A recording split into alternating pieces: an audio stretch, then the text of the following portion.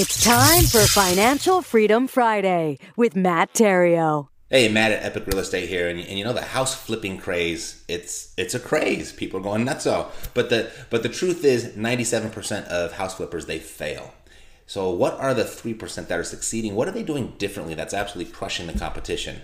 Well, the big difference is that they just know how to market. That 3%, they know how to market better. They understand that this business is not so much an investing business, but more of a marketing business, and they act on that information in 5 steps. Okay, first, they evaluate the property for equity.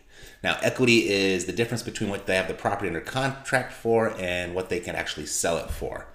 And the more time that you have, the more equity you can actually hold on to. So if you're in a time crunch, you might have to give up some of that equity to get out quickly. So essentially, they're buying low, they're selling low, so they can do it quickly. They focus on that. Second thing is they know their customer and they know what their customer wants.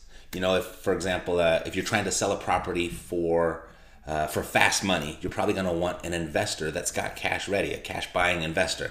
If you're trying to sell a property that's fixed up, on the other hand, that might be a resident owner. So you must know who your customer is and what they want before you can effectively market to them. Third thing is they position the property within the market so that it becomes the most attractive property on the market to their given customer.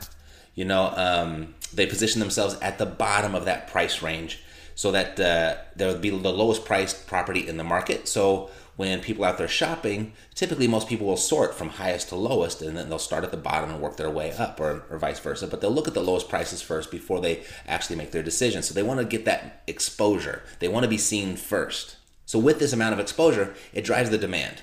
And when that demand is driven, it will naturally bring that price of that property up to where they originally wanted it, maybe even higher than they wanted it in the first place. The saying is exposure creates demand, demand drives value. The fourth thing is they promote. They promote in a way that's specific to their customer type. For example, an investor will be looking for equity or ROI, right?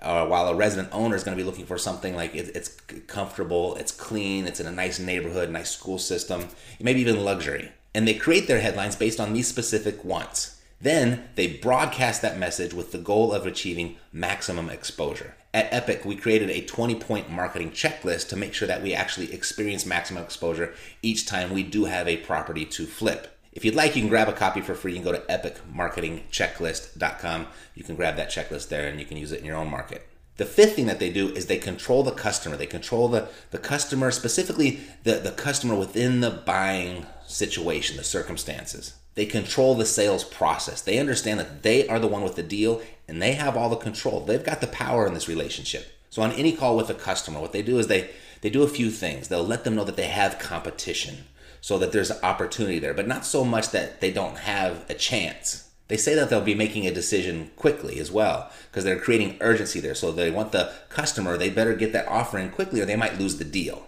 And because they're making this decision quickly, they'll tell the customer that they got to put their best foot forward. And they do that because they're going to be making this decision quickly. So you better, if you want this deal, give me your highest and best. And then they give them specific instructions on how they should do that. Should you email it? Should you fax it? Should you have messenger pigeon or carrier pigeon deliver it? However, they give them specific instructions. This is how to do it. So they create urgency. They give them hope. And they tell them exactly what to do. They control the entire sales process. Jeremiah Johnson, for example, he's one of my students, and he went from a job that he absolutely hated to the tune of 60 properties. He flipped 60 properties in 6 months. So if you'd like to learn how he and other students of mine became total house flipping badasses with these 5 steps, go to epiccasestudies.com. You can get all the details. You can hear their story. You can see exactly how they did it.